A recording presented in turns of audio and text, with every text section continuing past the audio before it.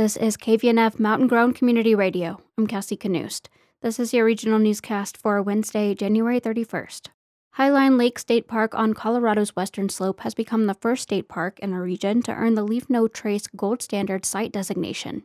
The recognition is given by the National Leave No Trace nonprofit organization, and it focuses on promoting outdoor ethics and responsible recreation.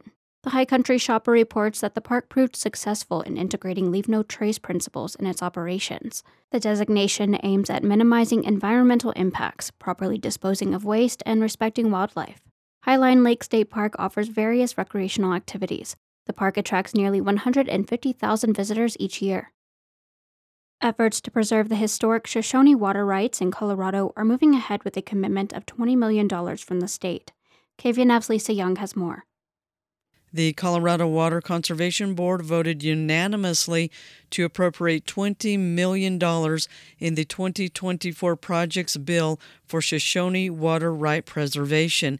According to the announcement, the funding commitment represents a key milestone in the campaign to permanently protect the historic, non-consumptive Shoshone water rights on the Upper Colorado River for future generations. Andy Mueller, Colorado River District General Manager, expressed gratitude for the funding that will protect Shoshone's flow in perpetuity and the generational investment in Colorado water security. The Shoshone permanency effort now moves to fulfill the closing conditions of the purchase and sale agreement signed by the Colorado River District and Xcel Energy on December 19th. Next steps will include securing additional diversely sourced funding to meet the final $98.5 million purchase price and partnering with the state to protect the historic flow regime by adding an alternate use of in-stream flow to the existing non-consumptive rights. Towns across Delta County have announced their candidates for local governing bodies in the upcoming April 2nd election. In Delta, council members Kathy Boyd, Ryan Crick, and Mark Broom, along with Mayor Kevin Carlson, are not running for re-election. The Delta County Independent reports that Dan Corthius is running uncontested for District A, while District B has no candidates. This could mean a potential need for an appointment in the future. Running for at-large seats are Ronald White and Nathan Clay.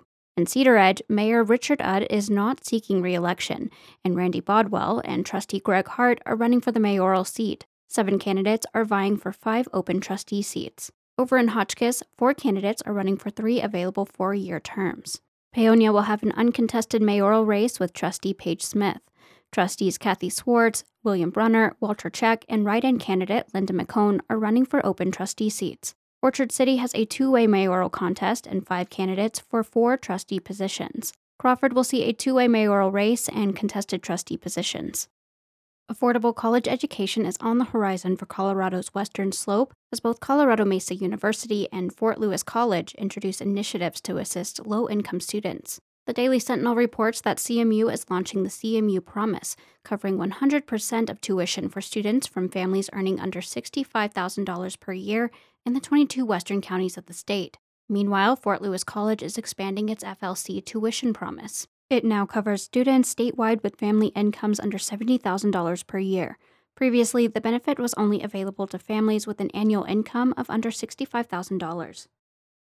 Hotchkiss-based Empowered Energy Systems is celebrating its 20th year by transitioning to a worker-owned cooperative and public benefit corporation. KVNF's Lisa Young returns with this report.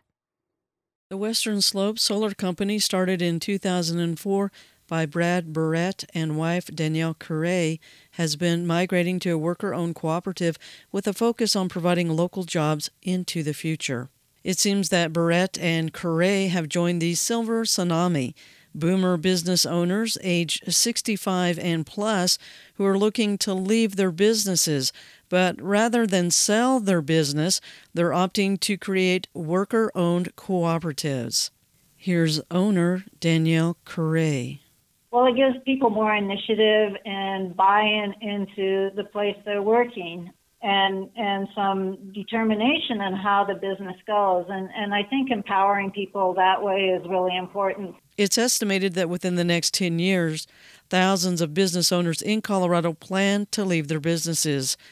The transition to a worker-owned business at Empowered Energy Systems began over a year ago with employees J.J. Riggs and Kelly Moss. Currently, Barrett and Correa work for the cooperative, while the new worker owners develop skills and experience. So, basically, both Brad and I are committed to seeing this company succeed, and that the workers who become members are successful in this business. At last count, Colorado has over 150 employee-owned businesses.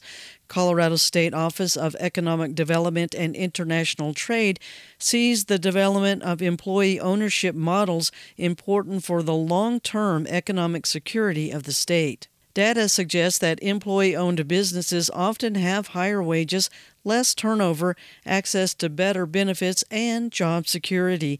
In addition, the workforce is more engaged.